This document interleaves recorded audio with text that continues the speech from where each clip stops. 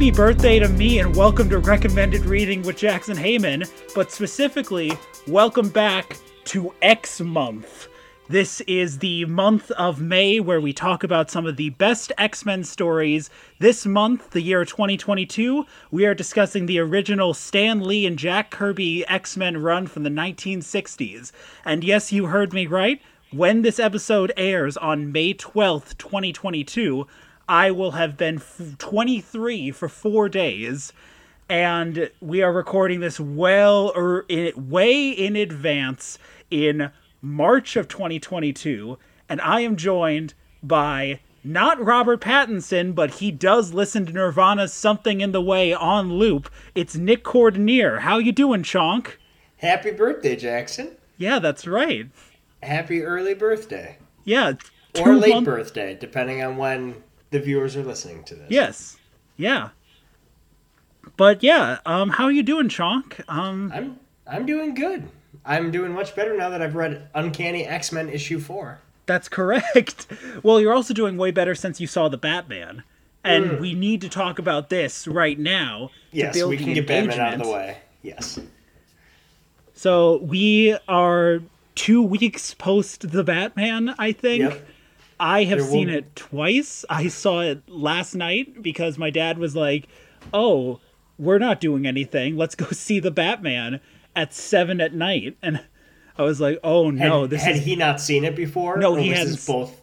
This was his first time, my second. Gotcha. We both liked it. He was surprised that Colin Farrell was the Penguin. Did he not know? Well, he turned to me, like, in the theater as we were watching. He was like, who is this actor? And I was like, oh, that's Colin Farrell. And he was like, oh, I need to look up a picture of Colin Farrell. And after we left, he looked up a picture of Colin Farrell and was like, no, that can't be right. Nice. What did you think of the Batman? I know we've talked to... Yeah, I'll just jump right into it. I loved it. I loved every second of it. And it was so funny because, okay, so my buddy Agu flew in to see me. Haley surprised me at like 5 a.m. She's like, hey, Nick, I need to go pick up a coworker from the airport. And I was like, okay. And then 30 minutes later, I'm awoken to Agu standing in my room. And I was like, oh, okay. And so she flew him out to see the Batman. So, we were all day we were hyped for it. We kept getting hyped. And then we went Friday night to go see it. And the minute the movie began, Agu and I started laughing. But like in the best way. And we did not stop until the movie was over. Because I loved it, but I also thought it was the goofiest thing I've ever seen in my life. And I think that's why I liked it so much. That movie was was just goofy. But it was taking itself so seriously, but also not seriously, that it balanced. It revels in how much it takes itself seriously, I think. Because I started realizing this last night when I saw it again, and I was like, oh, they are leaning into this. Yeah. Spoilers for the Batman, I guess. This is coming out 2 months after it premiered, so I think we're safe, but the thumb drive moment. That is, I still think, my favorite moment. This guy's hilarious. There's so much that everyone brings to that movie where you're just like, oh, even quoting the most random lines will, be funny to people. Yep. Like, the monologue, because it opens with that monologue, right? And the second it started, I was like, this is so, I don't know how to explain it. It was taking itself as seriously, or it realized it was a comic book movie. And in doing so, you don't need to be super serious. So it was leaning into the goofy, but wasn't shticky or what's the word I'm looking for? It wasn't trying to be corny or anything like that. It was taking itself seriously, but was also not afraid to be goofy. Yeah. So, the opening monologue, they think I'm hiding in the shadows, but I am the shadows. He said that, and I was like, oh my God. It was just, so comic book silly, but also presented in a way where it was, believable. if that makes sense. Yeah, the fun of it doesn't come from having quips or anything. It's not a quippy movie, but it's a funny movie simply because of like there's actual wit to it. Yeah. And I think And then, I think so much of the humor comes from Jeffrey Wright as Jim Gordon, I think. yeah, like everything he said was so fun. You tell me, whose mustache? What's the line? Whose mustache? Who's the mustache with the broken nose? Kenzie Narcotics. He's one of the guys I got into at the Iceberg Lounge. You telling me Kenzie moonlights for the Penguin? Maybe he No, I'm moonlights telling as a cop. Nah, he moonlights as a cop. How am I gonna get out of here? I'll never be able to get out of here. Not if you punch me in the face. Like, just stuff like that was just so silly. I But just loved it. It's so silly, but it is so serious. And something I did catch on my second viewing, did you notice that after they leave Colin Farrell Penguin like out under the bridge And he's like waddling. he's waddling away, and I'm like, oh, this is beautiful. Well, another thing is that like Colin Farrell's Penguin is where so much of the comedy comes from, because he is straight up a cartoon. He is a cartoon. He's like, hey, take it easy, sweetheart. Hey, vengeance! Elle and La, am I the only one who knows the difference between Elle and La? Hey, world's greatest detectives here. Look what you did in my partner's face. Hey, what are you showing me? Hey, come on. Like, it was all so funny. I am going to send you a meme right now that I have been like thinking about since I saw the Batman.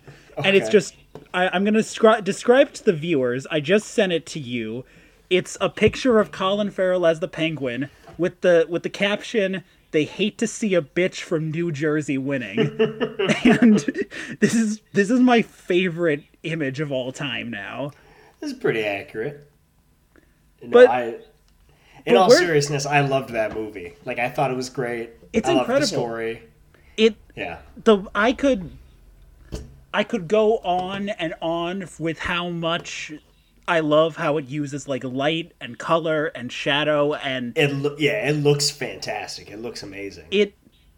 I remember talking to you about this before you saw it, and I was like, I quoted some tweet that was like, Dune, Blade Runner 2049, and this are how blockbusters should look now. Mm-hmm. I think, like, and I have a coworker who was like, "Oh, I'll probably just wait till it comes on HBO Max," and I was like, "No, you have to see this in a theater because I think it adds so much to it." Yeah, I agree. It is a very beautiful looking movie. Like probably one of, if not the most like beautiful comic book movies I've ever seen. With one of the best scores, I think. Yeah, too. No, that score is fantastic, and I love Michael. What's his last name? Giacchino. Something like that. I love him because he does the score for The Incredibles. He does The Incredibles. He did. Mm-hmm. I think he did the later Mission Impossible movies too. Yeah, I think he worked with Brad Bird on his Mission Impossible movie. He also did Ratatouille. Yes, he did Ratatouille. I think he's credited with that one song from Ratatouille that I really like. The La Espin or La Fespin, whatever it's called. He did do Ratatouille. Yes, great. He did. He also did Speed Racer. Oh my God, he did Speed Racer. And Up. So he actually did a lot of the Pixar movies. The Pixar's later period, but not the period they're in now. He also did Inside Out. So yeah, he's got a lot of stuff up his sleeve. Jojo Rabbit. He did Jojo Rabbit? Apparently. He did. I know he did the Space Mountain music at Disneyland. Great? I know that for sure because I was like, oh, this is a Giacchino. Oh, and he also did an American Pickle. He also did an American Pickle, 2020. Did you see that? Did you see an American Pickle? No. I didn't. I almost did. Although I did listen to the first 3 chapters of Seth Rogen's audiobook. Oh, how was that? It was okay. It was okay. I'm getting tired of... I've read like so many books by actual authors that I'm getting tired when like it's a celebrity ghostwriting. Yeah. Oh, I because then Because then it's like, this isn't a book. This is kind of just a podcast. Yeah. Yeah.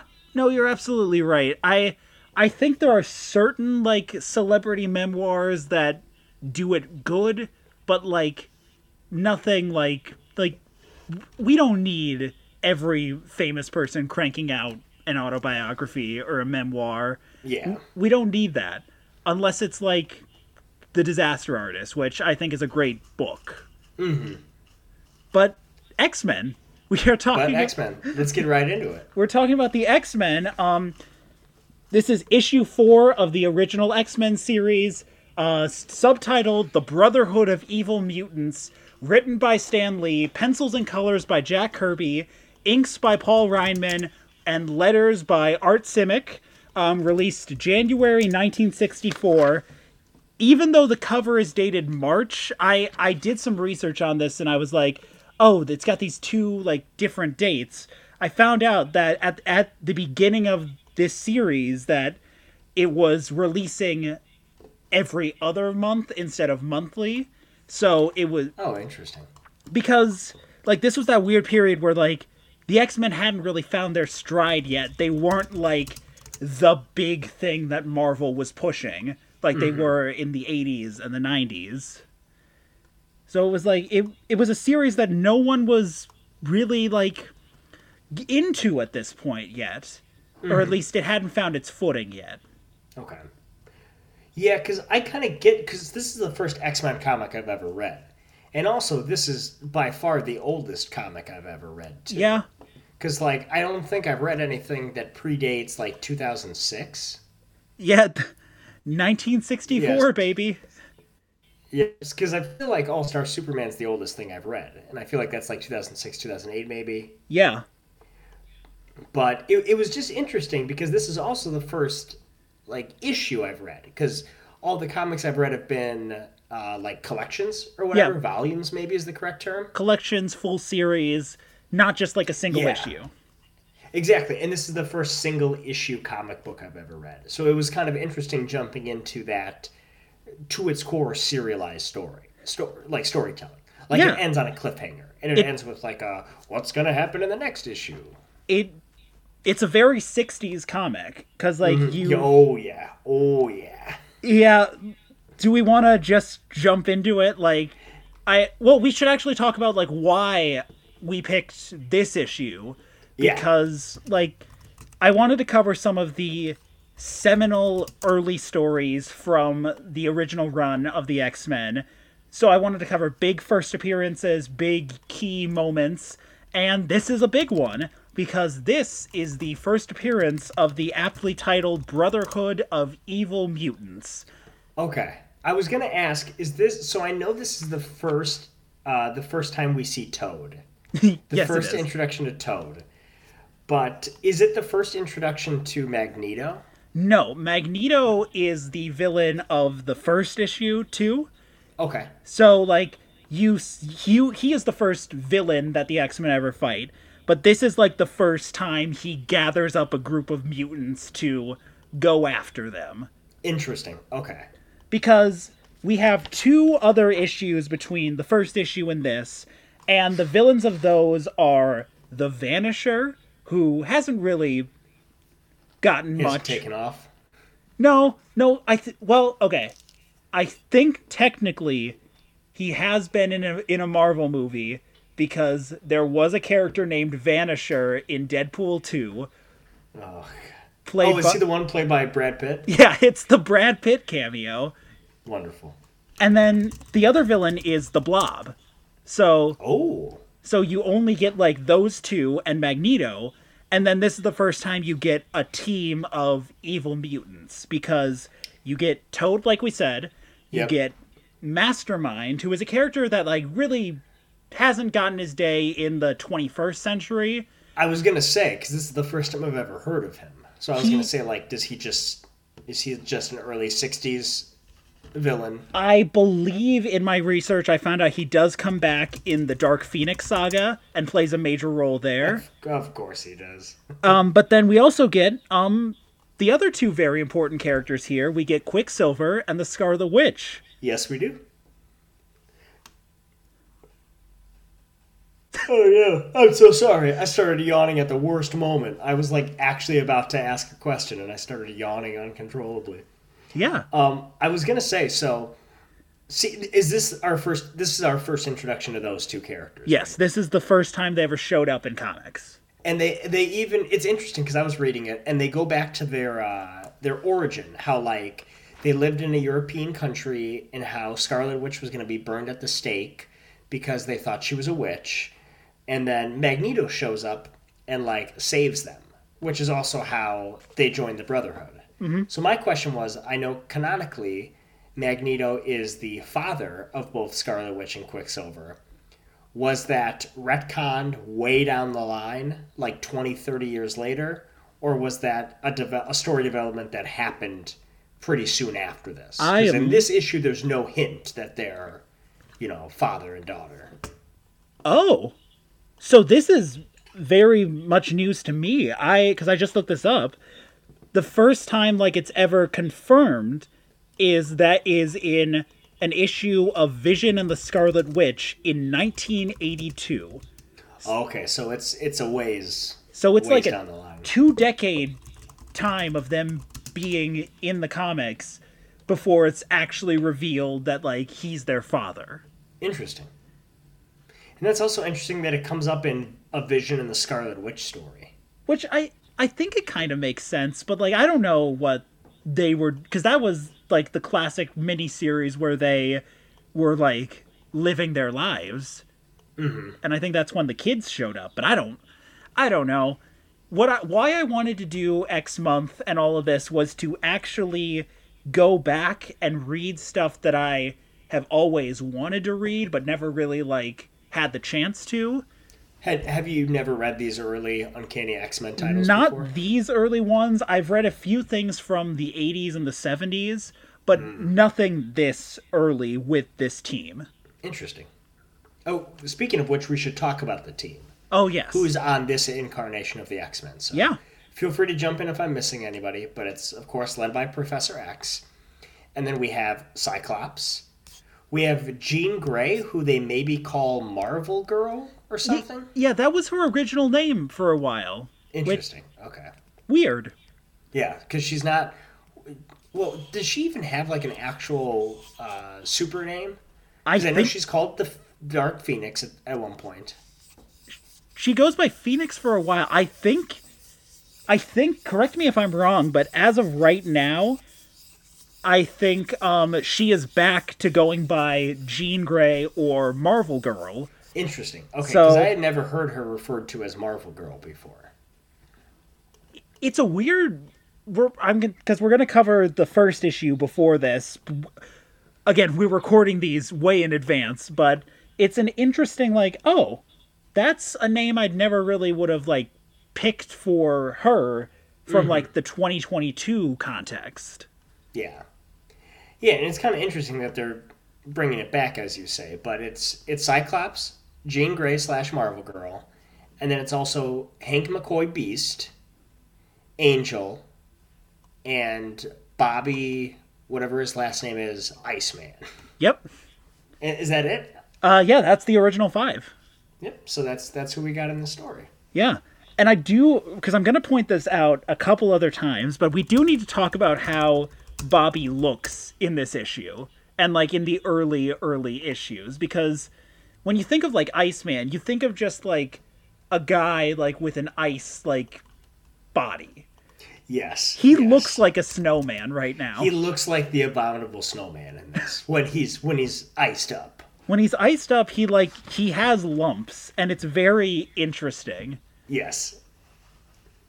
So, in this issue, we start with like a training montage. Yep, they're in the danger room. They're in the danger room. Is this the first appearance of the danger room? Let me look. I am flipping through my big Your encyclopedia. Well, I have so for the listeners, I am holding up a big Essential X-Men paperback that's entirely in black and white from maybe the 90s, maybe the early 2000s that I bought for $5 at shout out to Collector's Edge Comics South in Milwaukee, Wisconsin for having this in like a $5 bin that I was like, oh, I need to have these issues somehow, and I'd like to have them physically. Oh, hello. Okay, so we have I'm looking for the Danger Room. I am on MarvelFandom.com, and it looks like the Danger Room appeared in the first issue of Uncanny X-Men. Yes, it did. But I think this might be the first time it's referred to as the Danger Room. Well, it's because it seems like this is the introduction, because they taught, like, okay, so there's a lot of exposition in this issue, right? Like, we'll just get that out of the way. Yeah. But it's like the first page is like Professor X is like, be careful, you're in the Danger Room. We do simulations. This is the Danger Room, and is like very much holding the audience's hand through this. Because I've been reading all of the issues prepping for these records, and I was like, oh, there is so much like people just expositing as they speak. Oh yeah, it's like they're, because like we are thrown into like Beast doing training in the Danger Room, and like there's panels where he's like, a power mace, have to do this. Oh, look, a new trap. Time to zigzag around. Yeah, and it's interesting too because, like I said, this is the first early comic I've read, but like they'll show it, right? Like the panel will show the action, but then they will either have exposition, like in the form of like a narrative bubble, or will have the character say out loud what they're doing, which I thought was so. Maybe it's just like a sign of the times back then, but I just thought it was interesting that they don't have more of the art speaking for itself, you know? This was the era of what I believe is referred to as the Marvel method, where like, so the scriptwriter would send a very loose outline to the artist, and they would work from that loose outline and draw everything, and then the writer would come in and add word balloons or things and add the dialogue to the completed artwork. Oh, interesting. So when the scriptwriter, or whatever, you know, when the writer would send the artist the script, would it have any dialogue? Or would it just be like a log? Or would it just be a treatment? It would be like a treatment or an outline being like, here's what has to happen. This happens, and then they do interesting. Go draw this. I will put dialogue in later. That's really fascinating. I didn't know that's how early comics were written. It's specifically Marvel, I think, because this was very much like the era of where Stan Lee was writing everything. Yeah. And so he had to work with a bunch of artists to be like, hey, here's what I want to do. Do this. I'll put in the dialogue later. Or, as he would have said it, like, hey, man. Do this. Hey, I'm Stan Lee. I'm not going to pay you, Jack Kirby. Hey, I'm going to extort you all. You, Steve Ditko. You, Jack Kirby. You don't get any of this. I'm going to get all of this. It's all of me, and I'm going to die a rich, wealthy, powerful man. Oh, yeah. He definitely did. Yeah. That's so funny. We can't discredit how important Stan Lee was, but with an era of like the artist was doing so much to tell the story, we have to shout out Jack Kirby here, who, you know, I really like his 60s artwork. It's very. Maybe it's just because this is like, of course, the first issues of X-Men, but it's very like when I think of the X-Men. A lot of times I do think of this early artwork because it's so iconic. Yeah. And I think character design, everything sticks with these designs well into the 21st century. Yeah. These guys all get costume upgrades later on. Beast gets a completely different cosmetic transition. I was going to say Beast is the one who... So if you're not familiar with the issue... Beast is just a human, but like kind of like a bulky, short human with big old feet. Yeah, he doesn't have the blue fur that we know of today. His mutation is his feet, which, you know, isn't it all of ours? Isn't it all? So Beast is training, and there's another like piece of wacky exposition where he's like, "Oh, this rope will get me over the water obstacle. Oh no, it snaps because it's paper." I loved that bit. Oh no, this was actually paper. I thought it was a rope. Just goes to, and then Professor X is like, "See, you can't trust anything in the danger room." He's like, "Oh no, I'm careless. I didn't realize that this rope was a piece of paper." And that's the lesson he has to learn with this. Like, you need to pay attention. You listen to me. You have to learn the difference between rope and paper. Which is interesting because it kind of comes full circle at the climax, because they have they have Mastermind, and Mastermind's power is he can do illusions. So it calls back to where they're falling for Mastermind's illusions, where Beast will think something is Beast will think he's climbing a sheet of ice, so he'll fall to the ground because there's nothing for him to grip onto, when in fact he's climbing a building, but Mastermind has just tricked him into falling because he thinks he doesn't have a grip. Yeah, this early like danger room training sequence sets up the two like arcs of this issue, because you've got Hank, who is like, you can't be careless, you have to like assess the situation, and then you have Bobby, who's like, he's too overconfident, you can't rush into situations like this. And you get my favorite panel of Bobby in this issue. I think we might be thinking of the same panel, because I have it pulled up here too. Is it the ice slide? No, it's right before the ice slide. Wait, no, it is the ice slide. Where he's like... It's no matter, right? Yeah, no matter what you will throw. And he's like, this is like, I did do the research on this. This is the first time where he like uses his powers like this to create a slide. To create a slide and basically do what I think of when I think of like people with ice powers. Like this is exactly. This is the Frozone move too. Yep. Now, you like it because of the artwork, because he's sliding on his butt on the slide. I like it because this is the funniest line in the entire issue. And I want to read it for you real quick. Yes. So this is Bobby. This is Nicholas Coordinator reading for the part of Bobby Iceman Bobby. No matter what you throw at me, your boy the Iceman will whip up an icy defense in jig time. Like this little instant freeze roller coaster.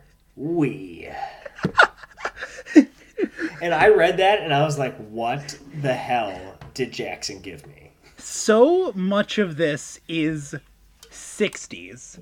Oh, it is incredibly... What is jig time? I don't know. I don't even want to know. Someone who was born in the 60s, please let us know what jig time is. So funny. Okay, I'm on freedictionary.com. Jig time, very quickly, rapidly, origin unknown. Okay. But I just thought it was very funny. Yeah, well, it is pretty 60s. Like, they're using some old 60s slang. Some stuff's going on. I also... Yeah. Yeah. I will bring this up in the issue when we cover the first issue with a different guest, because, again, we're recording these out of order, but, like, did you know what Cyclops' original, like, name designation was? No, I don't. Okay, so I think this is just in issue 1, but he is referred to the entire time as Slim Summers. I like that. That's good. They just call him Slim. That's pretty good, Slim Summers. Hey, it's me, Slim Summers. So that's like his name, though, right? Yeah, that's not his like super name. No. He is. Well, it later gets retconned. Like his name is Scott, but but for like the first issue, he's just like Slim. That's great. I love that. If you could have like a '60s nickname, would you want yours to be Slim? Slim's probably the best '60s nickname I can come up with. Hey, it's me, Slim Cordonier. It's me, Slim Chunk. What's up, everyone? Something I do find interesting, because, okay, so, like, as a kid, I was a big fan of the X-Men. But all I knew about the X-Men came from the X-Men Evolution TV show of the early 2000s, which is the greatest, which is just so good. It is the greatest piece of animated media I've ever seen. I still love it. But it was basically that, and then like a little bit of the movies and such. But I always thought, and I know this is wrong, but I always thought that Cyclops' powers were he could like shoot fire beams. Like I thought it was heat that comes out of his eyes. But I know it's not. But then this comic really holds your hand and tells you it's not, because he's like straight up zapping men, and they're just like rolling away. Yeah. And because I know that actually his superpower is, and this is going to sound so nerdy, but his eyes are actually a portal to another dimension. And, right? Like, this is all right. And that power is actually the energy of that other dimension coming through the portals that are his eyes. So it's not fire. It won't melt you. It's literally just an energy beam. Yeah, it's like... it's referred to sometimes like concussive force blasts. Yes, yes. So it's like it is specifically not like a heat vision scenario. It's basically like if he hits you with his eye beams, you get punched. Yeah, yeah.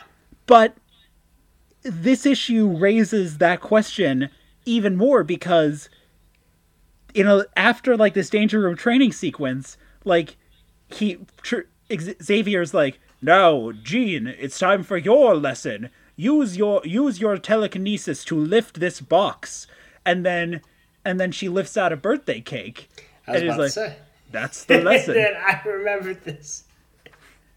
And then Slim Summers is like, "Let me cut that for you my way, Jean." And he cuts the cake using his eyes. Yeah, using the beam of his eyes. If they're like force beams, they shouldn't be able to make that precise of a cut.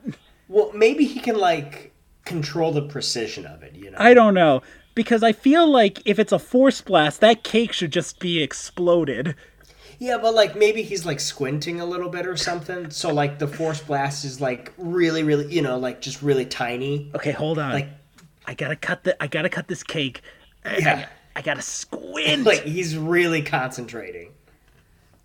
And so we get we get a panel of like all the X-Men having fun, eating cake, celebrating 1 year of being a team, 1 year of being students, and then it hard cuts to the Brotherhood of Evil Mutants just sadly eating dinner together. Yeah, and it's like, on another side of the globe, other mutants are sitting around, but this isn't a happy occasion. Like, it's very funny. I love this panel. This could have very well been a radio play. Exactly. I love this panel so much. I think we should introduce each of these evil mutants as like they're oriented around the table here, starting with Toad, because Toad's got the funniest expression here. Yeah, they also massacred my boy.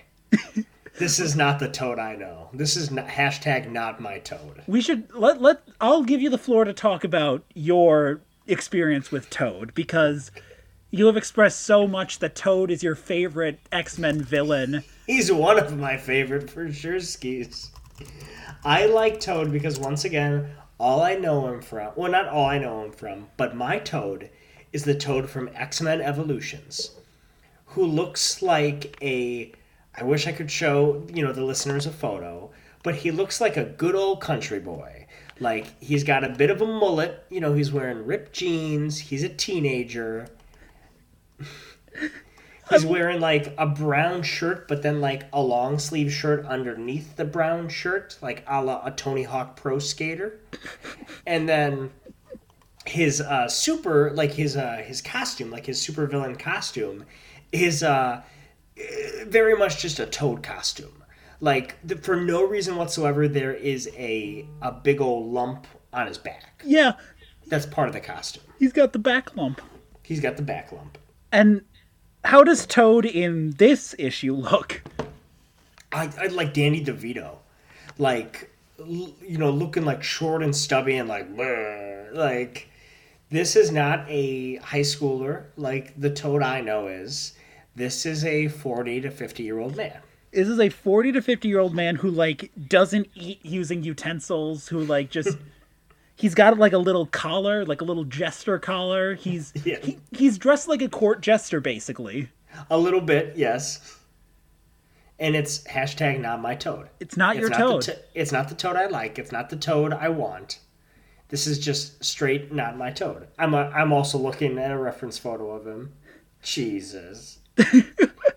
Jesus. And sitting next to him, who is visibly annoyed at how much Toad is like chomping and chewing, is Pietro Maximoff, aka Quicksilver, who has not cosmetically changed looks, since we saw him. Yeah, he looks great. I think it's a good design. I think it is a good design. I like this outfit. I think, you know, he calls Toad an obnoxious fool, and I'm just like, hey man, that's this Toad. Mm-hmm. Yeah, it is. Also, one other thing about my Toad is he has like white skin, like really really pale white skin. Yeah, he's very pale. Like his skin is gray. This Toad is that's the Toad I know. That's my Toad. This Toad is just some white jester. Yeah. It's just some white pudgy jester. Little pudgy man. And it's not my Toad. This being said, I don't know if I like this Toad better than the Toad that appears in X-Men 1. Oh my god. Played by the guy who plays Darth Maul, actually. Wait, that's Ray Park? Mm-hmm. It is. I gotta go back and watch X-Men 1 again. I mean, I don't want to watch X-Men 1 because that movie is directed by Bryan Singer, but...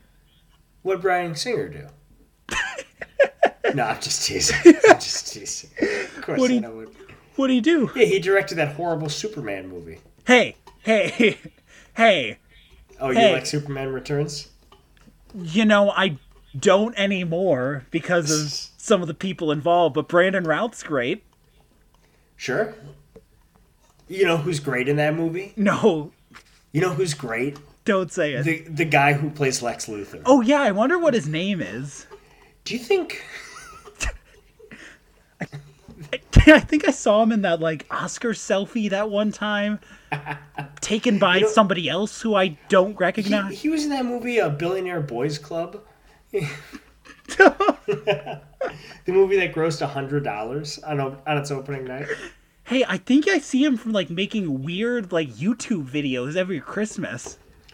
But going back to Ray Parker Toad, or Ray Park Toad. Ray Parker Toad? Ray Parker Toad. Do you think... Did this Toad do the Ghostbusters theme song? He did, as a matter of fact. No, but this Toad has, like, green hair and, like, green scaly skin.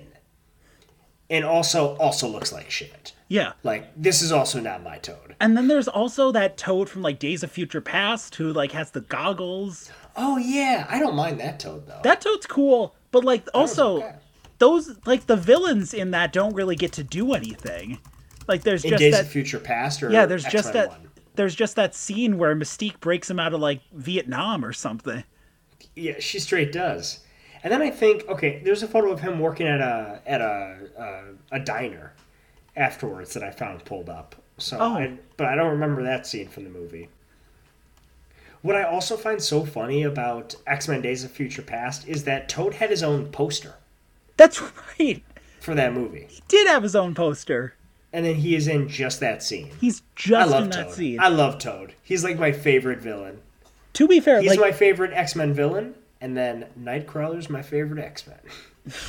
As is everybody's. Yeah, everybody is awesome. We are Nightcrawler Nation here. Both the character, the Jake Gyllenhaal movie, Nightcrawler Nation, The Profession. No. The Profession Nightcrawler. Yeah, what Jake Gyllenhaal does. Is that what that profession is called? Like it's called a Nightcrawler? I don't know. Okay. Because I always wondered why the movie was called Nightcrawler. Why is that movie called Nightcrawler? I just didn't ask questions. Why isn't it an X-Men movie? Yeah, why not? Why wasn't Jake Gyllenhaal ever in an X-Men movie? I don't. Okay, I do want a quick tangent because this is something I don't think I've told you yet, but this is something I found out yesterday. Okay. You want to know who was in talks to be in the X-Men franchise before, like, everything got sold to Disney? John Hamm. Yeah. Yeah. Was that who you were going to say? Yes, it was. He was going to play Mr. Sinister, yes, right? Okay, so you did see this. Yep. In what was it called? is going to be New Mutants. New Mutants? I actually watched New Mutants. What did you think of New Mutants? It was horrible. Oh, it's so bad. And it was like so horrible and also like a little racist sometimes. Yeah.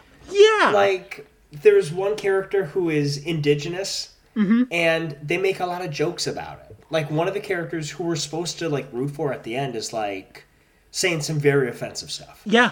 Yeah, they really didn't know how to handle those characters.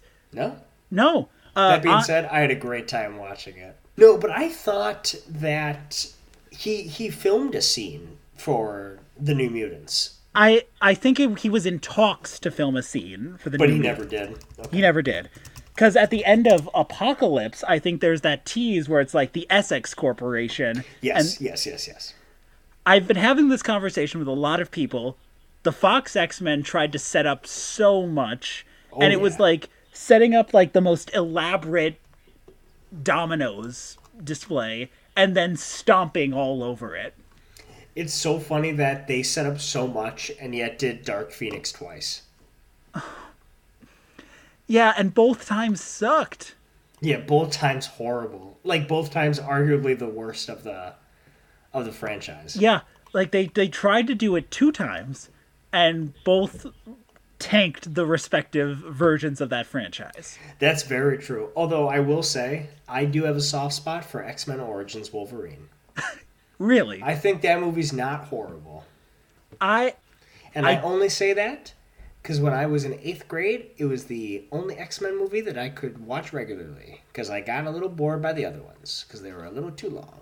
I do not like how Deadpool is handled in that, but I love how Deadpool's handled in that. You like just sewing Ryan Reynolds' mouth shut? No, but I also don't like Deadpool. Like Deadpool kind of. Deadpool is a character that can grow. That really like has to. You have to like him or you don't.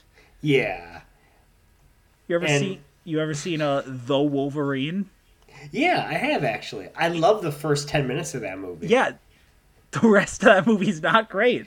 Can you believe it's directed by the same guy who directed Logan? What? It's directed by James Mangold. No, He directs both of them. That can't be right. He does.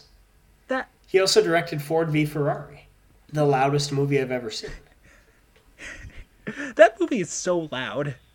Oh, Haley and I saw it once. We were the only ones in the theater. The only ones in the theater, and it was so, like, 5 minutes in, I turned to Haley and I go, this is the loudest movie I've ever seen. And then I went, but I bet my dad would love this movie. And then my dad watched it and loved it. You know, I've realized the trend of the loudest movie wins the sound Oscars. Yeah, did it win the sound Oscar? I think it won one of them, because this was right before they lumped the two in both mixing and editing into one. Oh, I didn't know they did. Because I know Sound of Metal won Achievement in Sound. Oh, interesting. Oh, and Achievement in Sound is like the lump together. Yeah, it's mixing and editing together, I think. Interesting. So what, like Dune's going to win it this year? Maybe. Probably. What if it's a Tick Tick Boom? I know it's not nominated. It's not It should be nominated more. It should be. I haven't seen it. I've seen like 3 movies this year. I'm gonna get on my high horse. Andrew Garfield deserves everything. He deserves. I think he might actually win Best Actor. I would not doubt it. I think he's gonna take it. He might. I'm ready for this to come out in May and me to be proved completely wrong. That's so true. By the time this comes out, the Oscars will be 2 years removed. Yeah. Or 2 months removed. Oh So, my god. Back to the Brotherhood. We have Quicksilver, and then we have the Scarlet Witch, who like they're established as siblings here, and you can definitely tell that Pietro is like, I am gonna pick fights if people are annoying my sister. And then we get Mastermind, who is this other character whose whole deal is he can like project illusions that are so photorealistic that everyone believes them. Yeah. And he demonstrates this by turning Toad's head into a pig. Yeah, he does. That's like the second panel, too. And we get a taste of these characters, and we get how much they hate each other. It's very much a, like, we're just work acquaintances that we can't stand. Because, like, Toad is this, like, sniveling kiss ass who is like, oh, I love the leader. I love our boss. Hey, I'm Toad. Hey. It's me, Toad. It's me. And then Mastermind is, like, just fucking with everyone, just, like, doing illusions. And then Quicksilver is this hothead who is like, oh, I'm gonna fucking kick your ass because you suck. And me and my sister... and you're being mean to my sister. And then Wanda's sort of just there. She's just like, I am done with all of this. Yeah, she doesn't have too much to do in this, which is kind of sad. It's sad knowing how interesting of a character she becomes later. Yeah. Just being like, oh. She's just like, oh, boys will be boys. Yeah, and she does have that scene, so, like, going back to when she's in the European country and she's being, like, burned at the stake, or about to be burned at the stake.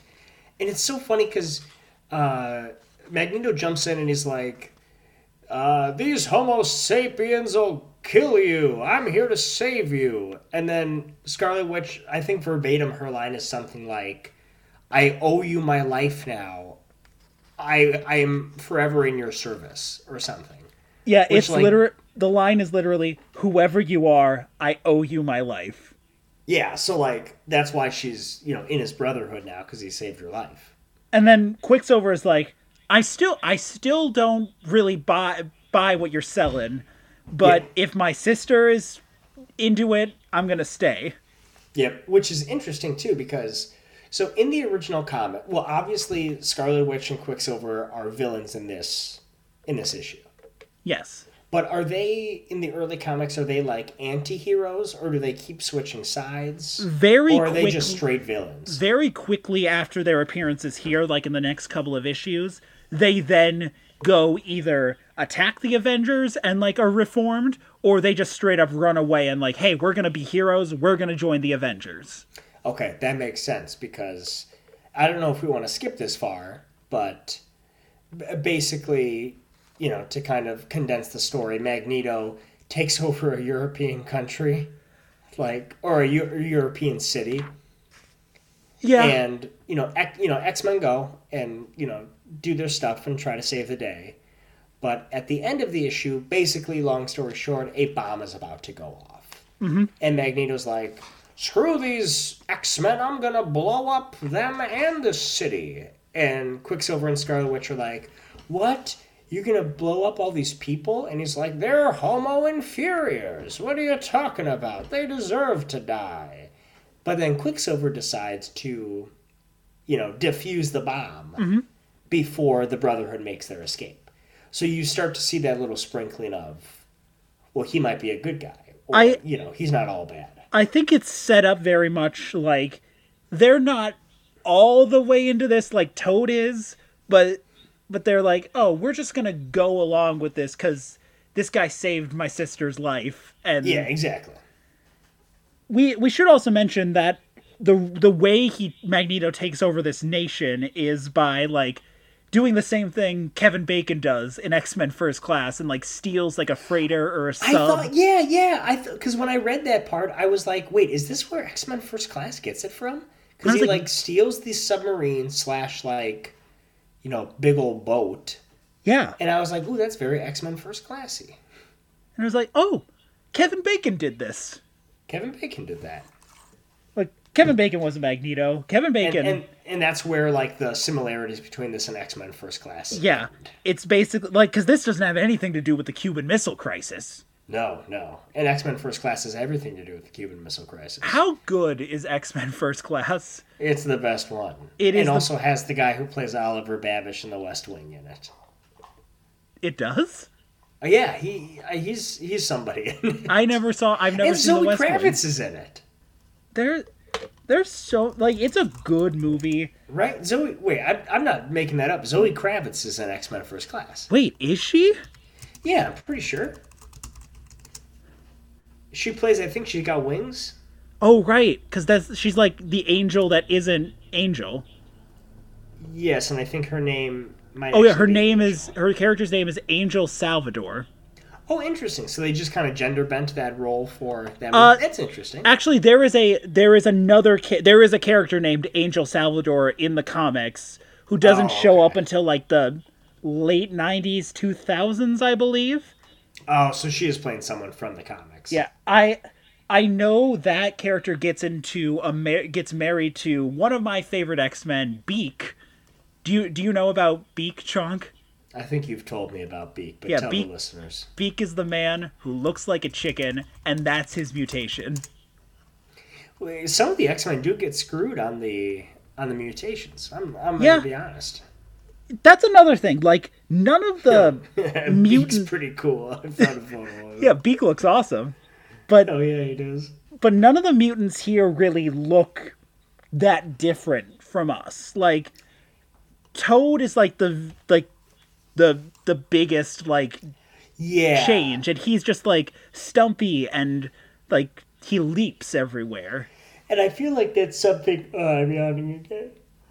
I feel like that's something the X-Men comics, like, maybe get some flack for. Especially the early ones, or that, like, the good mutants are the ones with invisible mutations. Yeah. And then, like, the evil mutants are the ones with physical mutations that you can see. Absolutely, because, like, it's not until the 70s where we really get characters like Nightcrawler and Logan and who don't look entirely human. Yeah, and I think that's something that, like, the movies, movies are very much all I know about X-Men and X-Men Evolution, the TV show. But, like, that's something the movies kind of try to course correct and such. Yeah. And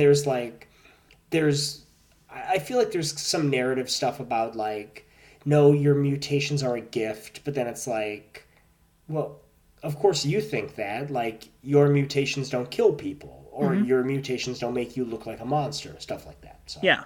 That's definitely something they lean into down the road. I think the Nicholas Hoult stuff in, like, the Fox X, I think that does some of that stuff, and especially with Mystique there, like, there is some very interesting questions. Oh, yeah. Yeah, I completely forgot about that plot point where, like, Mystique is like, your mutation is what makes you beautiful. Like, don't hide your mutation. Yeah. If you have blue skin and blue hair, that's okay, Yeah. That's okay. But, so, Magneto, like, starts conquering this nation, but, like, and then, like, the X-Men get the red alert, and they all rush into, like, Xavier's study, and he's, like, asleep. Or unconscious. And we realize that he is astral projecting with Magneto within his own consciousness, which is something that never happens again. Oh, so he's not using Cerebro? No, he is just, like, lying there, and I think it's Magneto who is initiating this. So, like, interesting. It is a power set that, like, neither of them display later, except in one moment where in an episode, in the last episode of X Month that we're going to be covering, Xavier does astral project, and it's weird. You telling me Nightmare Alley got nominated for Best Picture? Wait, you're just figuring this out right now? Sorry, I had the Best Picture nominees pulled up on my screen. Pause. Earlier. You didn't know that Nightmare Alley got nominated for Best Picture? No! Dude, that movie's horrible! That movie's atrocious! I haven't seen it! It's so bad! Sorry, but we can get back into it. Yeah, so Xavier never is able to astral project again. But so they go, and we get the images of, like, a massive army that's being projected as an illusion by a mastermind. Mm-hmm. And, it's very much... This army does remind me of something. Yeah, and I was going to ask you this, too, because canonically, Magneto is a Holocaust survivor. Which is something that I don't believe has been established yet. Because the image, when I looked at this, the imagery that immediately came to mind was World War II. Like, it's very World War II-esque. The imagery of these soldiers taking over this European city. Yep. So, and I wanted to ask you that, because then I was like, oh, that doesn't seem very Magneto-esque. And there's a lot of it where it's like, in the name of Magneto, show your papers or show your identification. Yeah, and it's also strange too because like I don't know a lot about Magneto's motivations throughout the rest of the comics, but like throughout this comic he's like, no, the mutants are superior. Like we must kill anybody who's not a mutant. He is straight up trying to rule the humans at this point. Like, yeah, and he hasn't been fleshed out into like the more complex character that really make a lot of people fall in love with him. Yeah, and I was going to ask you that if that's like kind of something that's developed a little later on. He becomes this more complex villain because also like I feel like granted like the whole Holocaust survivor story has not been established yet, but it seems like this whole like, you know, kill anyone who's not a mutant is the antithesis of what I view his character to be. Yeah. Like, this is definitely, like, the period of comics where the villains don't get developed. Sure. It's very much like they come in for one issue, do their plan, leave, maybe they come back again if they're popular. Yeah. Which I guess makes sense, because these are issues, so it's not like they're developing this larger it's story not... arc. The X-Men haven't really reached, like, the soap opera yet that they really become in the 70s and the 80s. Because, like, there's not really much drama between the kids. And, like, we haven't really mentioned the kids themselves yet, because, like, they really are just... Whatever they talk to each other, they're just like... Here, you gotta do this. You gotta do... It's very much how this era of comics was written. Yeah, where there's not a whole lot of character development. Well, also, it's a very, very short story. Yeah. It's 24 pages long. Yes. And it's very much just like plot. Like you just said, a lot of the dialogue is... no, Cyclops, you did this, but didn't you tell that rope was made of paper? You need to do this instead. Like, it's very... You know, the dialogue's very, expository. Yeah. I do want to shout out how, like, the fight scenes and the motion is captured, like, through the artwork here, because it's incredible. Like, Jack Kirby can do no wrong. He is my favorite artist for a reason. I love the way he draws Toad bouncing. Yeah. I love the motion conveyed here. I will say there is the art has a very like lively feel to it. Yes. Like when they are doing action, because of course they're just stills.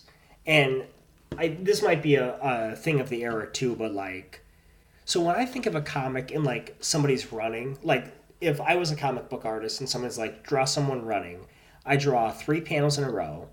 That's them taking 1 step, 2 step, 3 step, you know. Mm-hmm. And shows them doing the motion.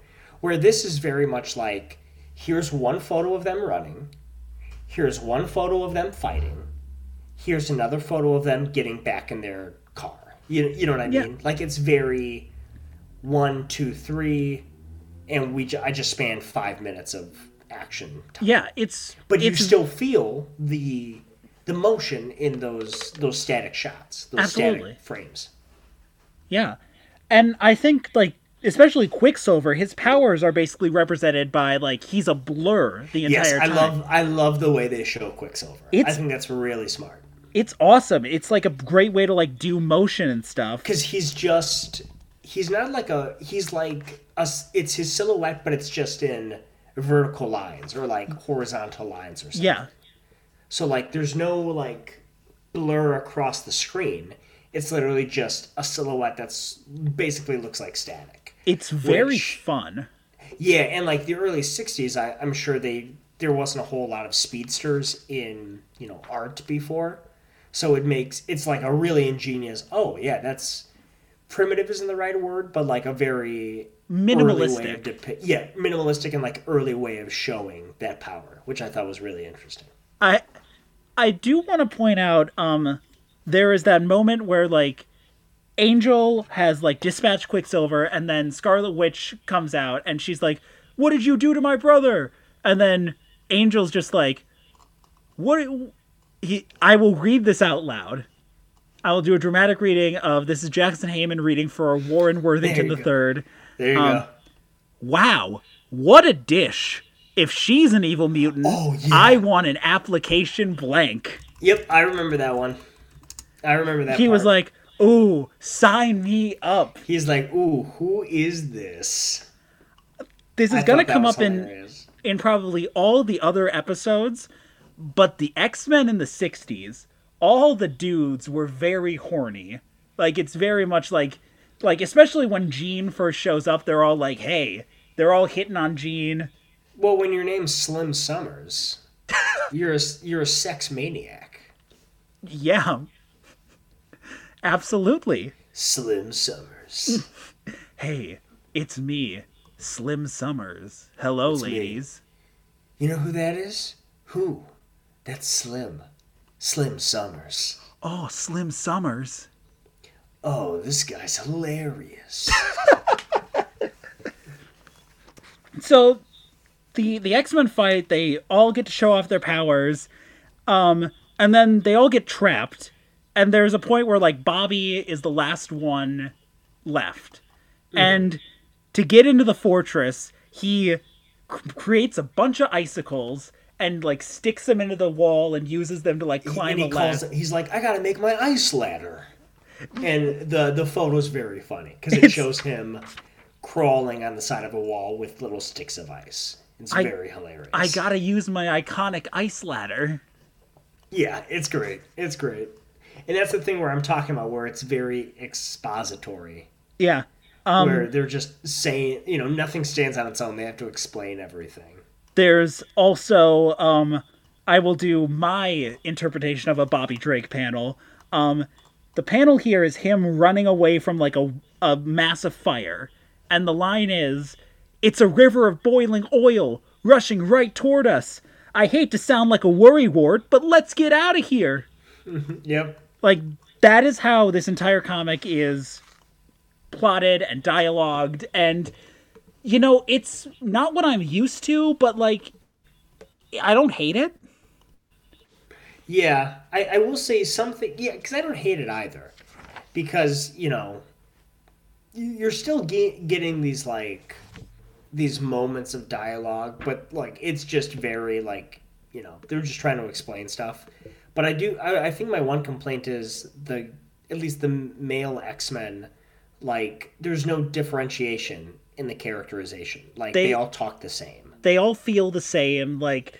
Yeah. This is of the era where, like, there weren't a lot of teams, so like and these guys didn't really have, like, distinct personalities yet. Yeah, well, yeah, and it's still, like, issue 4, so like, I can understand that.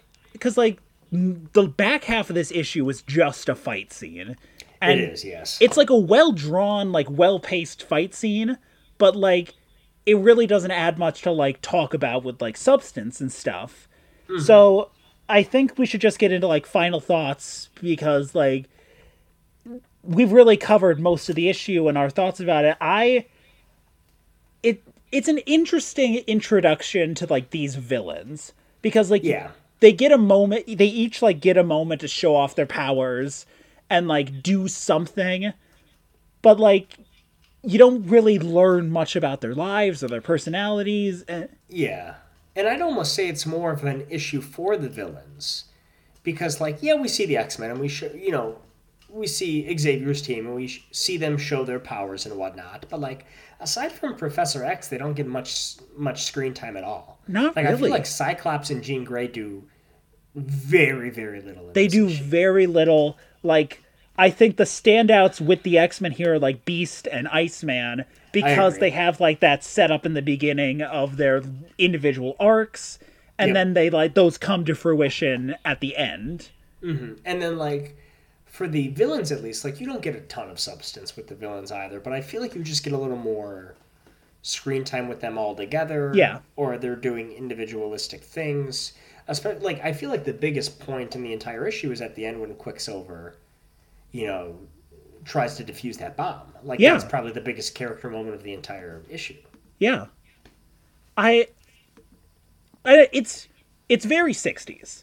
And, like, I think that is something I'm going to say a lot this month. Mm-hmm. Because, like, it is, of the times, it it does exactly what it needs to do, which is set up a story with this new group of villains and pit them against the X-Men.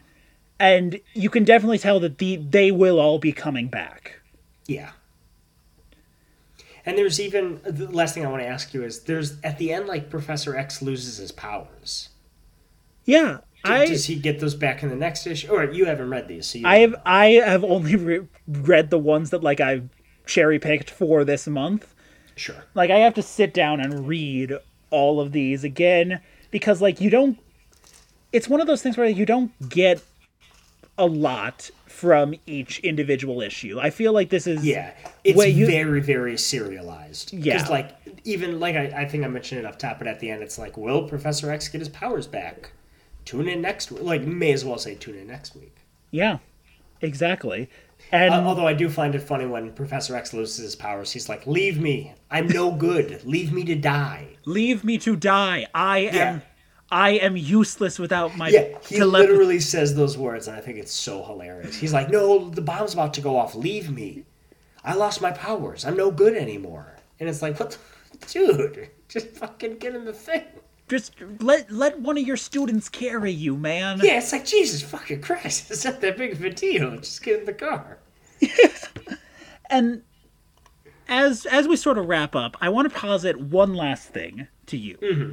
I have seen online multiple times that this group, the Brotherhood of Evil Mutants, who, like, we are focusing on with this episode, has been compared to a specific TV sitcom cast. And I want to know if you've heard about this. Is it It's Always Sunny? Yes, it is. Is it? Because if you think about it, there's the patriarch at the top, the two bickering siblings, and their friend, who just sort of hangs out in the background, and their other friend, who's like a little rat man. Interesting. That's hilarious, actually. That's very interesting. Like, it's very much the gang from It's Always Sunny.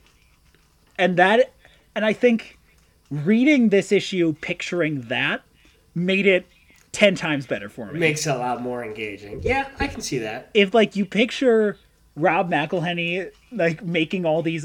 If you picture Rob McElhenney turning Charlie Day's head into a pig, it's so much better.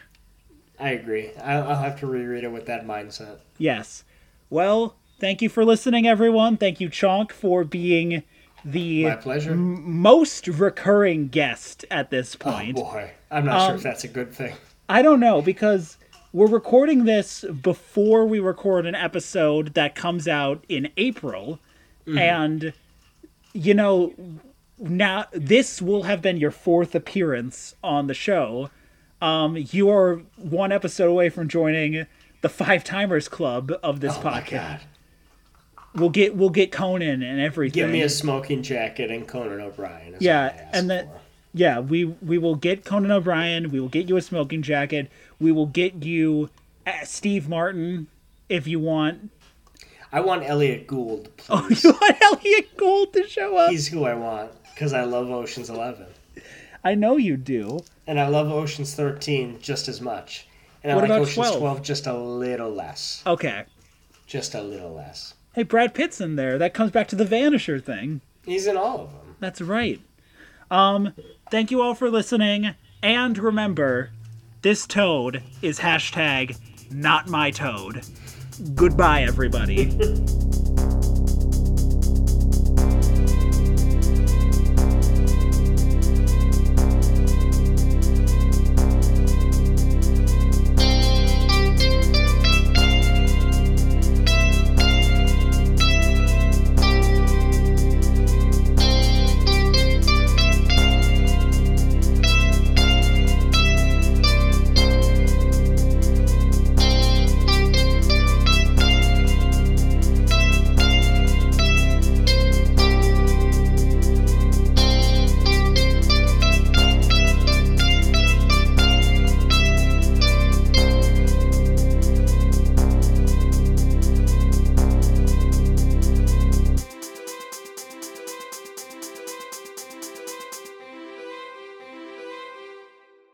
Recommended Reading with Jackson Heyman's theme music was written by Charlotte Rosenthal. Recommended Reading with Jackson Heyman is produced by Mythonomica Productions. Thank you for listening.